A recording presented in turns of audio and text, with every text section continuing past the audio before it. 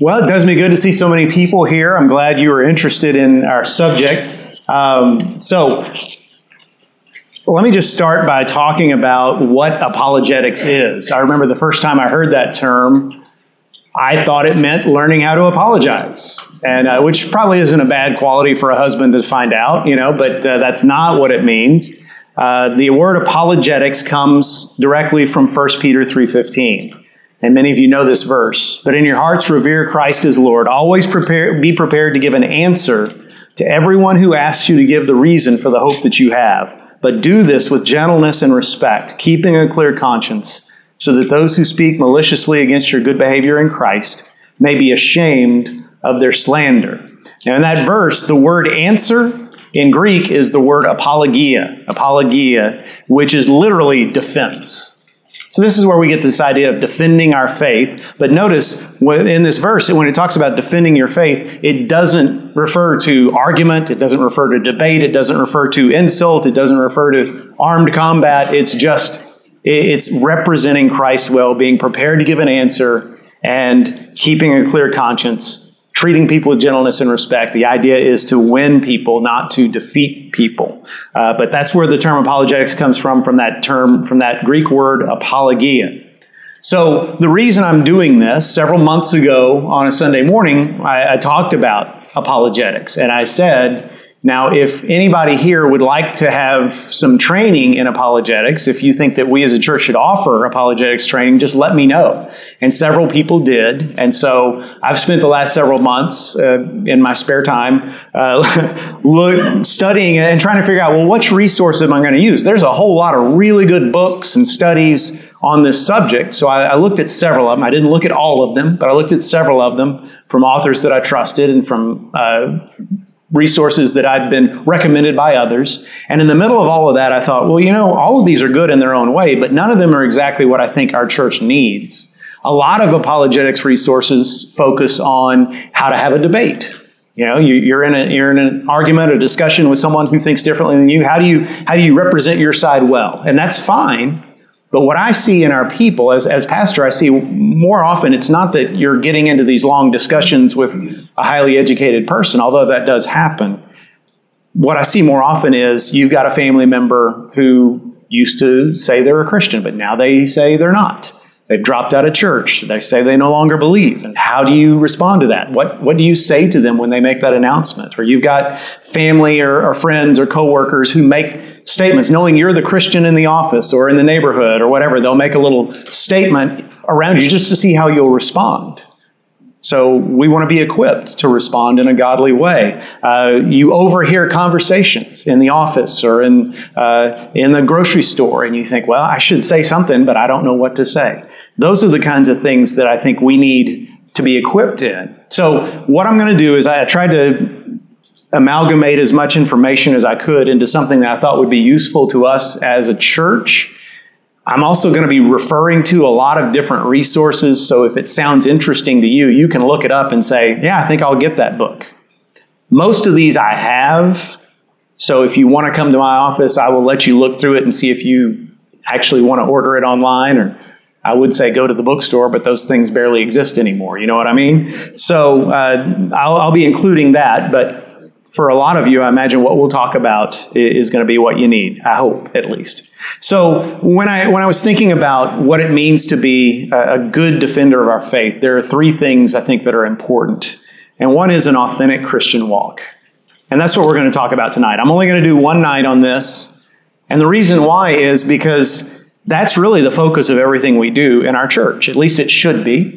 Everything we do, from the children's ministry right on up to the choir and everything in between, should be focused on equipping us to walk as authentic believers who represent the gospel well. So I don't need to spend a whole lot of time talking about it, but tonight I just want to share with you why that's so important and what it looks like. So the second thing we need is a wise approach. Colossians 4:15, which I have there listed in your handout. Walk in wisdom toward outsiders, making the best use of the time. I love that verse because, first of all, it reminds us that everywhere we go, the people who know that we are believers are making their decision about Jesus based on what they see in us. So walk with wisdom toward outsiders means you have an audience everywhere you go. You have an audience, and your goal is not to make them like you. Your goal is to show them who Jesus is. It makes a difference. Walk with wisdom toward them. And then that second half of the statement, making the best use of the time. Some translations, I love the way it says, redeeming the time. You may only have a few weeks with a person. You may only have a year or two with a person before God moves them somewhere else and you no longer have contact with them. You may only have days. So make the best use of the time that you have. And we're going to talk over 3 weeks, the next 3 weeks after tonight, about what it looks like to have a wise approach to unbelievers.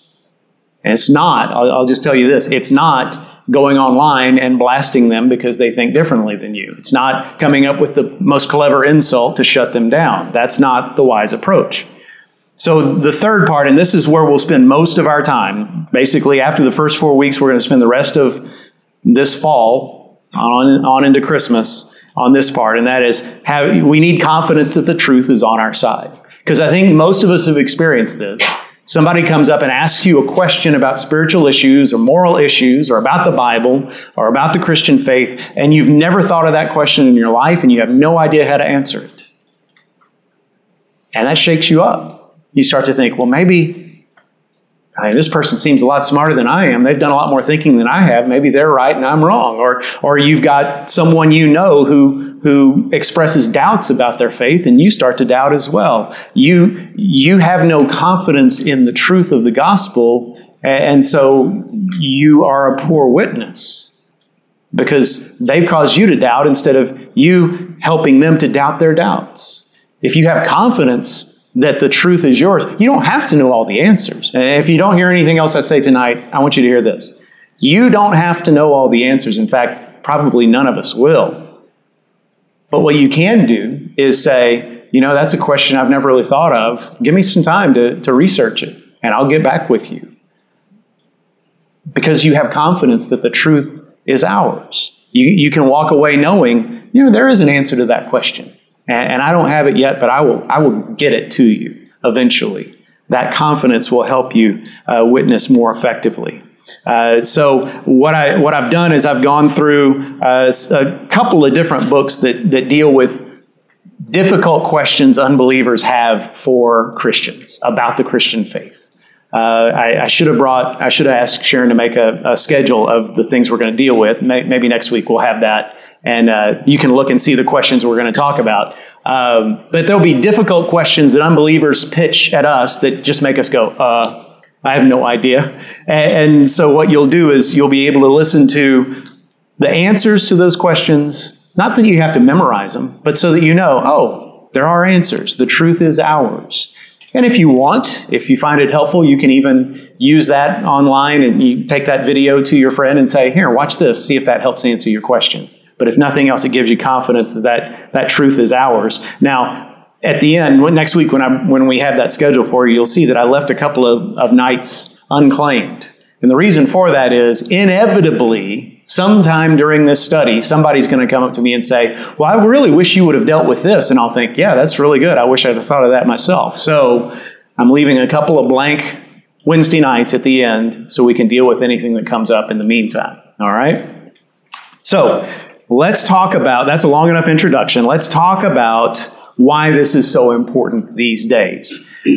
Why are our tried and true methods of spreading the gospel not working like they once did? Think about it this way. I'm younger than some of you and older than some of you, but when I was growing up, evangelism was done this way. You learned some method for spreading the gospel, for explaining the gospel. I learned the Roman road. Some of you learned the 4 spiritual laws or evangelism explosion. There's 100 of them that we learned. Some presentation that you learned by memory. And then you could go to your friends at school, you could go to your neighbors, you could go knocking on doors. And many churches did this. Just cold call, knocking on doors and saying, let me tell you how to get to heaven. Or if you were to die tonight and the Lord asked you, why should I let you in? What would your answer be? And we would go and do these presentations. And that's how we did evangelism. And then again, in the summertime, your church would probably have a week-long revival. And what that meant was you'd bring in a special paid evangelist and maybe even a special musician, and you'd have a week of services every night, and you'd invite your lost friends, and they'd come and they'd hear the gospel by this guy who was a specialist at evangelism. It was probably more interesting to listen to than your regular pastor, and so you would come and they would hear the gospel, and many of them would get saved. So why doesn't that work anymore? And by the way, in saying that, there are still churches that are making that work, and there are still Christians who are using those methods, but why isn't it as widespread? Why isn't it working like it once did? So, number one, we need to know that we live in a post-Christian culture. What does that mean? Now, I don't think even when I was a kid, 45, 50 years ago, most of the people I knew were Christians, but most of them had a respect for Scripture, had a respect for the Christian faith. Just to put it in concrete terms, if you went to the average lost person in this part of the world at least, and you said, let me explain to you what the Bible says about how to get to heaven, and you shared the Roman road, for instance, most of those people at the end of that presentation, they may or may not accept Christ, but at the end of that presentation, more than likely, they'd say something like this: well, thank you for explaining that. I've never heard it put that way. I always just thought that the Bible taught that only the good people go to heaven and that you follow the rules and that's how you get in. It's good to know that's not the way it is. These days, that's not the response you would typically get. In fact, most people wouldn't want to hear the presentation at all. Give you another example. When you went to your lost friend 40, 50 years ago, maybe even 30 or 20, and said, hey, we're having a series of revival services at our church, and I'd love for you to come. I'll take you out to eat beforehand or afterwards, and we'll have a great time.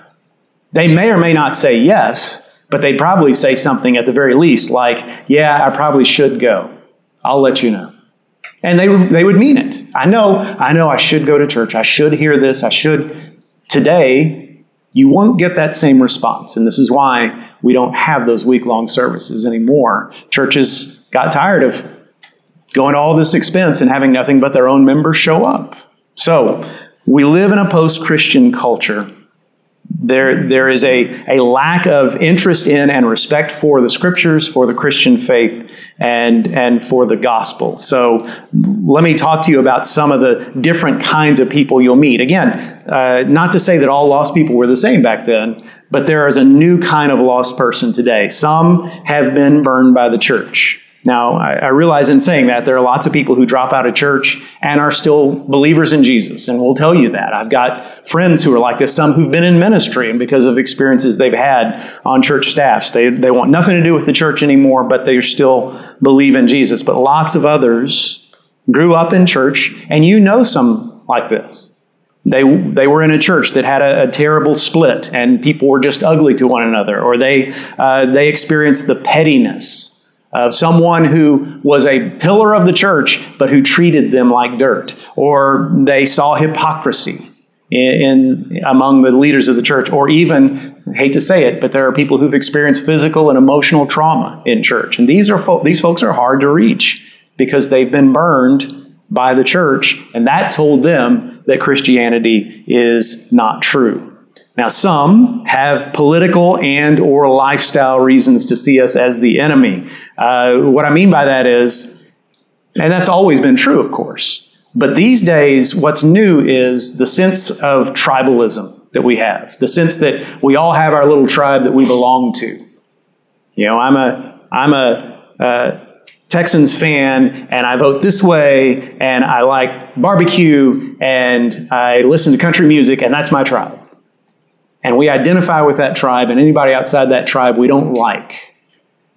So one of the hard things for us as the church is there's a whole lot of people in our community who, just because of the tribe they identify with, see us as the enemy. They're not even willing to hear the gospel from us because to them, we are the enemy. And what we stand for is something they hate. Then there are those who think they are saved because of a religious upbringing. And I think that's a whole lot of our neighbors in this part of the world. So there's a couple of resources I'm recommending to you. One is a great book I read a couple of years ago called The Unsaved Christian. How do you like that title? And that's the person, and these are very prevalent here in the South, who call themselves Christians, Maybe they grew up in church. Maybe they just had a granddaddy or a mom who was a solid churchgoer. Maybe they show up at Christmas and Easter. Maybe they even attend once in a while. They copy and post scripture passages on Facebook and Instagram. And if you ask them, they'd say, yeah, I'm a Christian, but they don't have a walk with Jesus Christ. They just absolutely don't have the fruit of the Spirit upon them. There's something else I listed there. This is a free article that was written a couple weeks ago called When the South Loosens Its Bible Belt. And this is just talking about how, according to this article at least, Christians are no longer the biggest religious group in the South anymore. Now it's people who call themselves Christians but never go to church. And I like the way he said it. He said, They feel like they're still Christians and they believe everything Christians believe in, except when it impacts their life. So, I believe everything the Bible says except about going to church and premarital sex and smoking marijuana and getting drunk. So, but I'm a Christian. So, not to be judgmental, but when you meet someone like that, you have to start to say, have they really met Jesus? Have they experienced being born again? We need to understand that many of our neighbors would consider themselves Christians, but are not, and they're hard to reach. How do you tell someone you don't have this yet? And then there are those who have ridiculously false assumptions about Christianity. I don't know if you've noticed, but more and more we're having neighbors who are not from our country, and some of them come from different faith traditions. And guess what? If you grew up in a different faith traditions, your faith leaders didn't necessarily tell you the 100% truth about Christianity. Why should they? And so, for instance, if you meet a Muslim and you're trying to make a relationship with your Muslim friend or your neighbor and share the gospel with them, you might find out that they believe that as Christians, we believe there are three gods, the Father and the Son and the Holy Spirit. And you're going to have a hard time convincing them that that's not the case. Well, don't you believe in the Father, Son, and the Holy? Yes. Well, then you believe in three gods. Well, no, that's not. Well, yes, that's what you believe. So there are people who you will meet who you have to overcome these barriers of explaining to them, no, the things you think about Christians aren't actually true.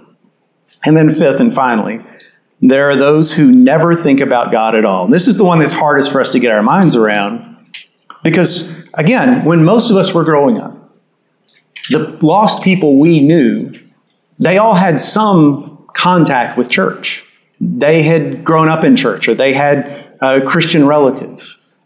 Many of you, if you were saved as an adult, now this may not be true of 100% of you, but most of you who got saved as adults, I bet could tell me, yeah, but I had a grandmother who prayed for me, or I had an uncle who was a pastor, or I had, my mom and dad try to get me to go to church, but I wouldn't, and then I got saved.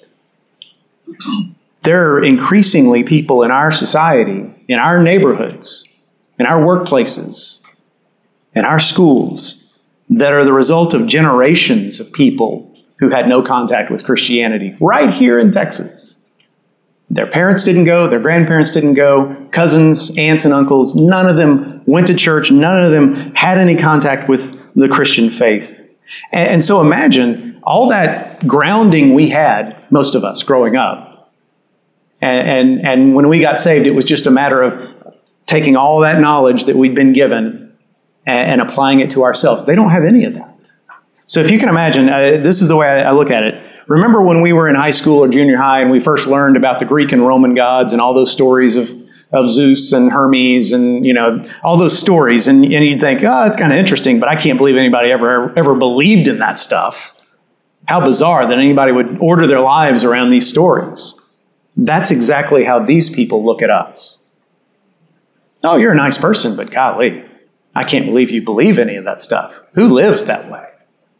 So we have to understand what we're up against as believers. We're living in a post-Christian culture, and that has to change some things about the way we approach. Doesn't change the message at all.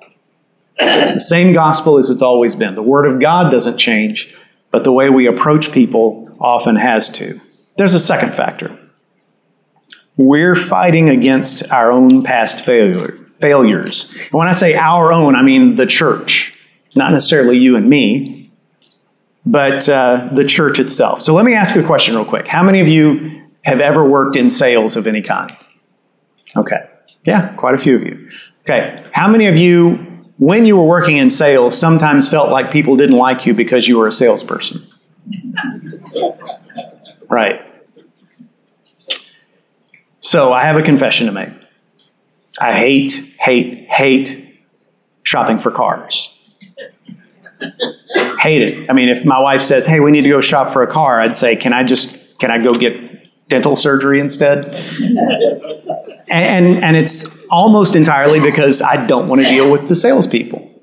And yet, I know many men and women who sell cars for a living, and they're all wonderful people. I love them. There's not a thing in the world I don't like about them. Same thing with houses. This is literally the truth. Whenever we buy a house now, and I say that like we do it every 2 weeks, but you know what I mean. Carrie always just says, you just stay home. I'll go look at all the houses. When I see one I think we might like, that's when I'll bring you in. Because she knows I cannot handle realtors. And yet, every realtor I know personally is a wonderful person. I love them. They're great people. So what's the problem? The problem is, somewhere along the lines, I've met a manipulative car salesman, or a car salesman who just drove me nuts because he wouldn't shut up. And it's poisoned me against the whole industry. I've met a realtor who didn't really care what we wanted, was just trying to get us to buy a house so she could get her commission. And it's poisoned me against the whole bunch. And that's what we're facing as believers in Jesus.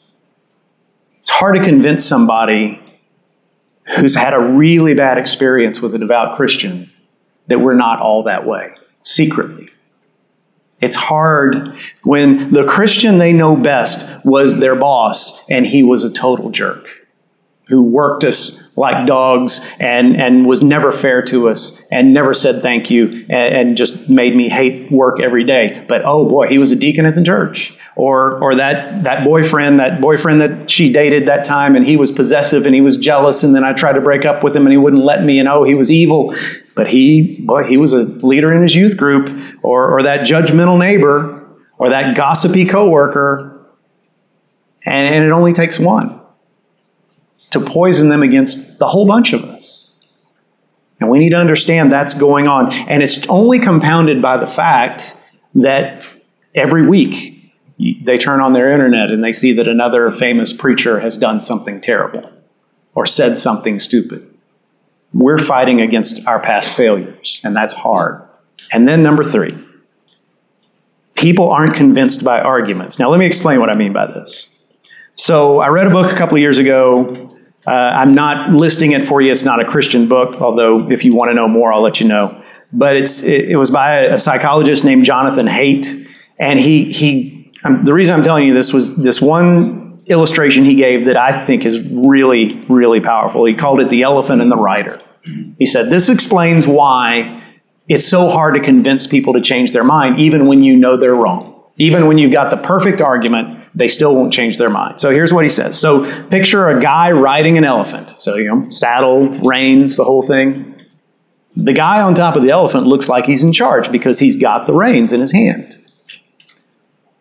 But what if the man wants to go left and the elephant wants to go right? Who's going to win? The elephant, every single time. Every single time. In the illustration, the rider represents our rational mind. The way we decide truth and fiction, the way we think through issues, that's the rider. The elephant is our emotions. Now, that's true of you and me. That's true of all of us. Our emotions override our reasoning 99% of the time. When they disagree, if you give a rational argument to somebody, a perfect argument, your argument blows their justifications out of the water. But if it causes them emotional pain to think about changing their mind, they're not going to change their mind. In fact, they're going to think of 1,000 different reasons why you're wrong and they're right. They're going to believe all the evidence that's not true over the things that are true. So let me just give you kind of a harmless illustration without getting into anything controversial yet. But let's say that you could go back in time and meet one of your ancestors. Your great-great-great-great-great-grandmother was a slave owner, and you decide, I'm going to go back in time and I'm going to tell her, Granny, you need to stop owning slaves. That's wrong. That's wrong. The scriptures tell us that every human being is made in the image of God, and in Christ there's neither Jew nor Gentile, slave nor free. So in Jesus we're all one, and it's wrong from a Christian standpoint. And let me tell you something, I'm from the future, and if we don't stop this, there's going to be a terrible war, all because of this. So yeah, slavery is wrong. She's not going to change her mind. You know why? Because in order to change her mind, that means that her husband and her father and her grandfather were involved in something evil. And she thinks, but they're good people. I mean, they're the best people I know. They love me. They've done everything in the world for me. I've seen them take the shirt off their back for others. They couldn't be wrong about something like this. And by the way, if I change my mind about this, they're all going to look at me like I'm a traitor. I'm going to lose everything. I'm not going to have any friends because everybody thinks that this is okay. And so in her mind, she's going to say, he's wrong. I mean, after all, slavery's in the Bible. It's in the Bible all the time. And I know how we treat our slaves here. They're better off with us than they would be free. She'll think of things that are ridiculous, things that don't even make sense, but it'll comfort her because then she doesn't have to deal with the emotional pain of admitting that she's wrong. And this is what happens when we argue with someone about their beliefs, about their lifestyle, specifically, particularly on political, moral, or spiritual issues. So, what does that mean for us? What can we do? Well, 1 Peter 3:15, where we started, we all focus on that part that says, always be ready to give an answer, because that's where we get the word apologetics from. But we don't pay attention to that next part. To everyone who asks you to give the reason for the hope that you have. Peter didn't say, always be ready to give an answer to anyone who offends you. Always be ready to give an answer to anyone who says something you disagree with. He doesn't say those things. He says, be ready to give an answer to everyone who asks you to give a reason for the hope that you have. Peter's implication is that you and I are going to be living lives that are so distinct, so different from the world in a compelling way, that people are going to eventually come up to us and say, what is with you? Why are you this way? Why do you have this much hope? Why do you act this way? What do you have that I don't have? And you probably know this, but I need to say it anyway.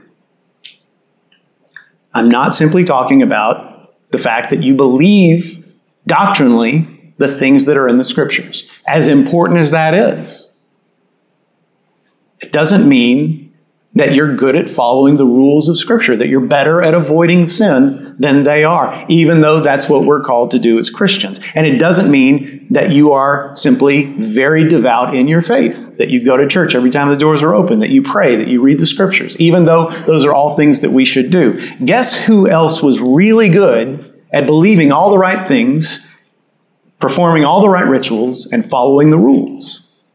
The scribes and Pharisees.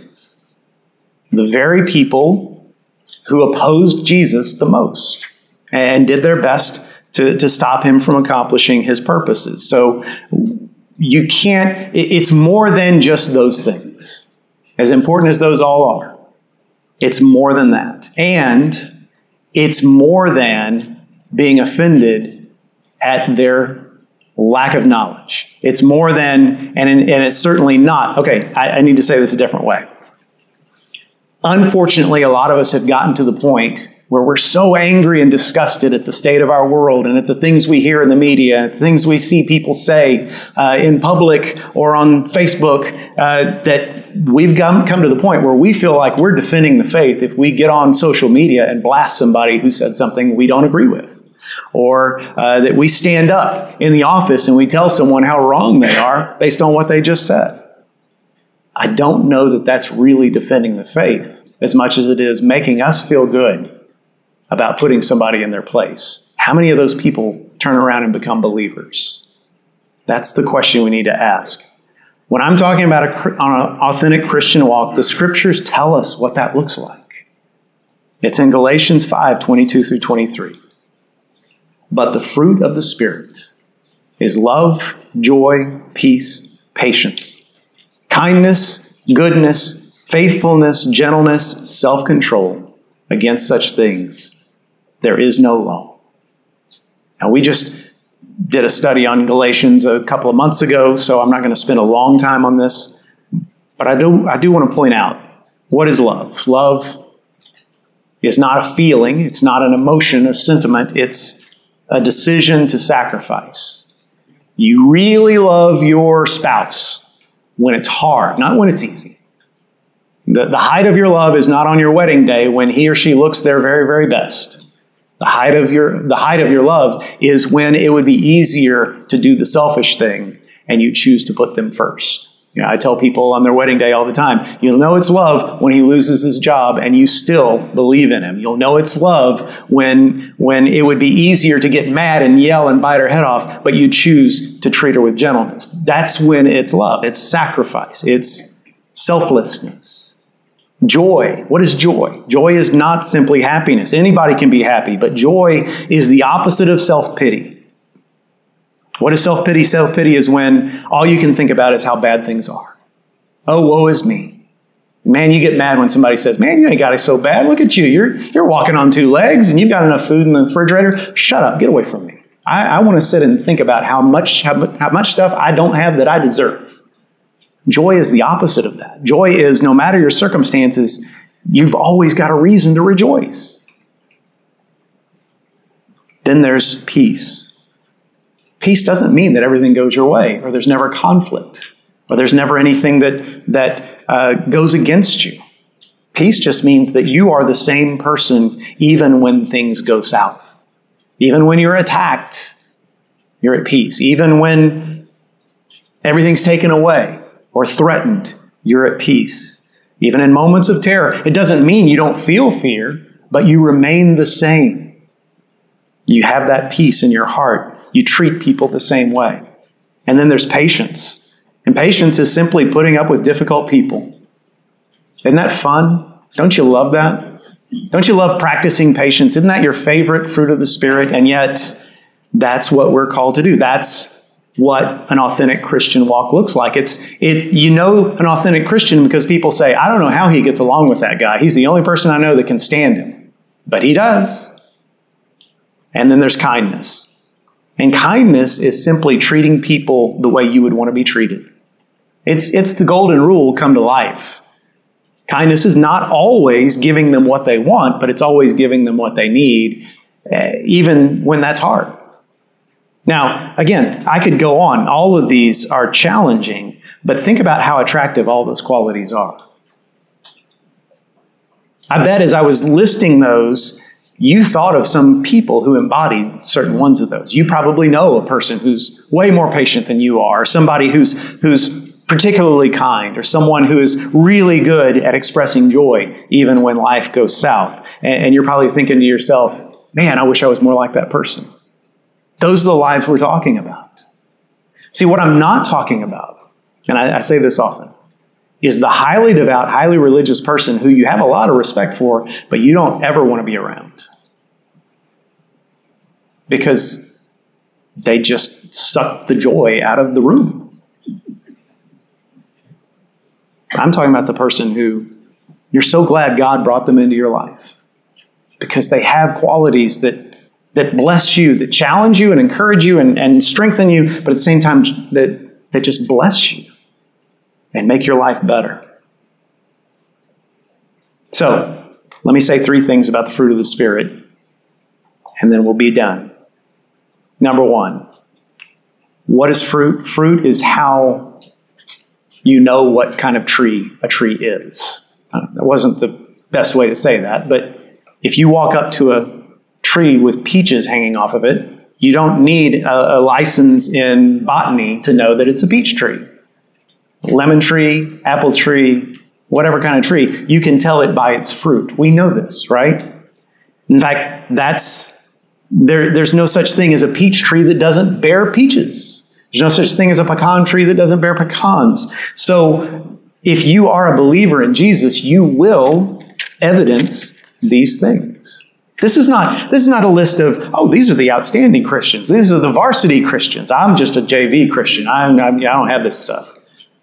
There's no such thing. There's no such thing as a genuine believer in Jesus who doesn't have these things in their lives.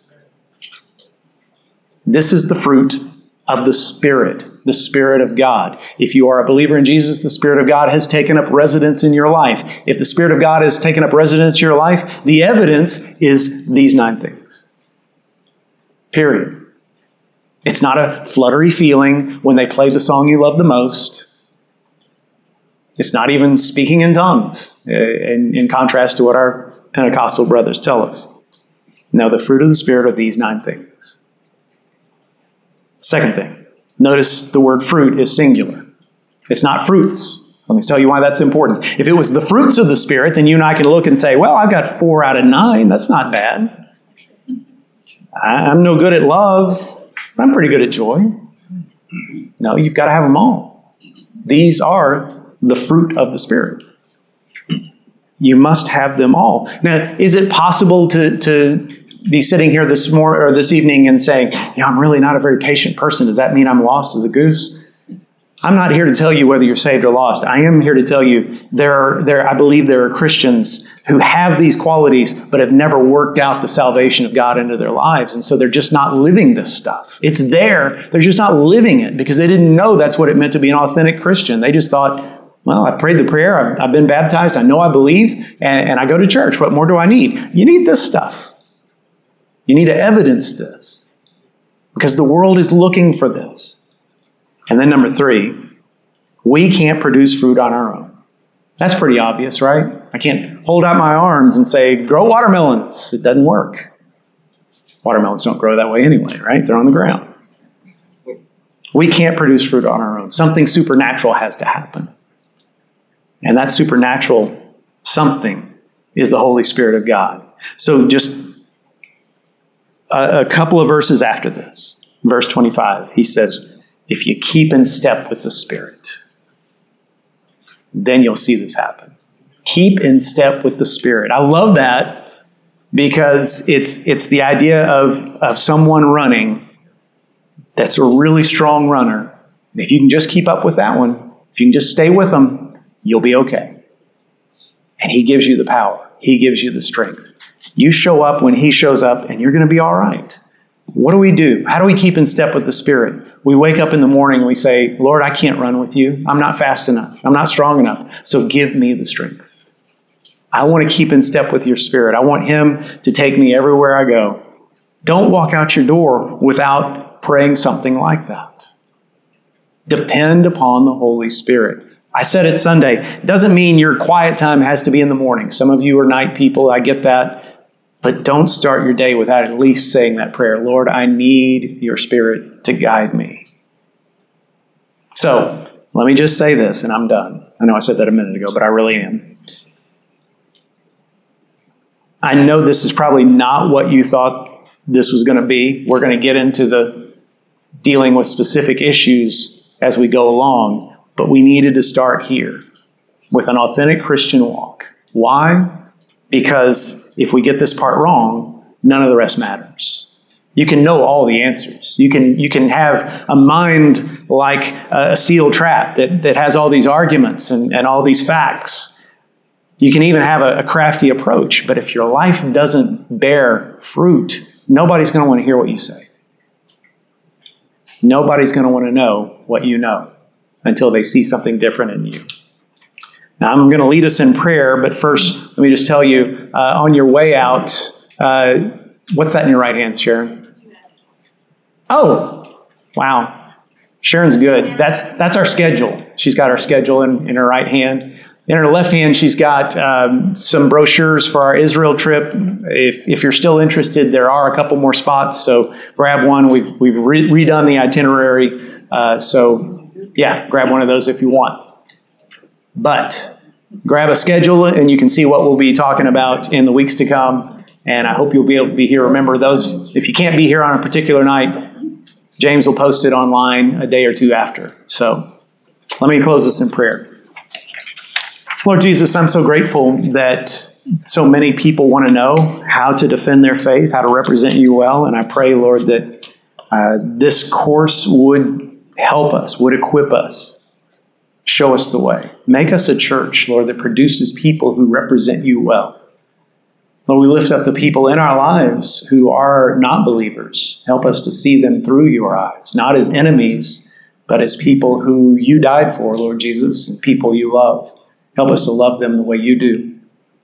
And Lord, help us to walk authentically in a way that is compelling and clear and that makes people want what we have. In Jesus' name we pray. Amen.